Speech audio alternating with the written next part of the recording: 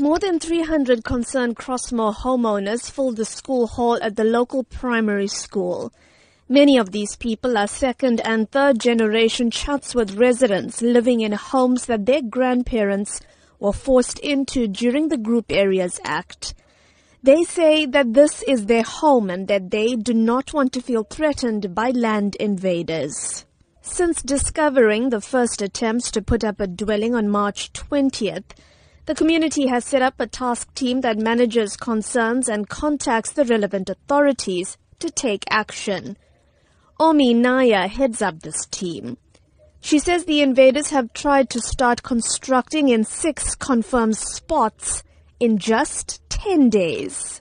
Our mosque, our temple, our church is affected. Our people are fearful to go to the places of worship. By us being restricted to go to our places of worship, what are you going to live for?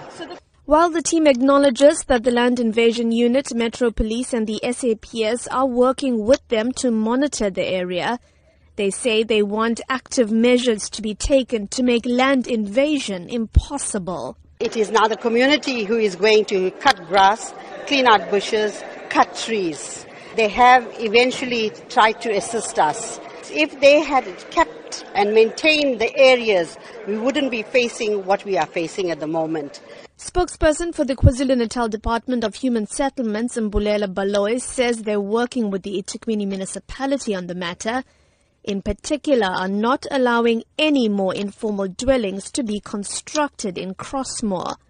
But he says the process is not a quick one. It has been happening for quite some time. Hence, we have decided that we have to be hands-on on the matter. We are also exploring legal avenues like going to the court to get an eviction order. But we are also in consultation with people who have invaded land because we have to make sure that we do respect the provisions of the Prevention of Illegal Eviction Act. Earlier this week, the municipality's head of Parks, Culture and Heritage, Tembing Khozi-Ngobo, told the SABC that the municipality's stance on land invasions was to act firmly and swiftly. But the residents of Crossmoor feel that this is simply not happening fast enough. I'm Minoshni Pillay in Durban.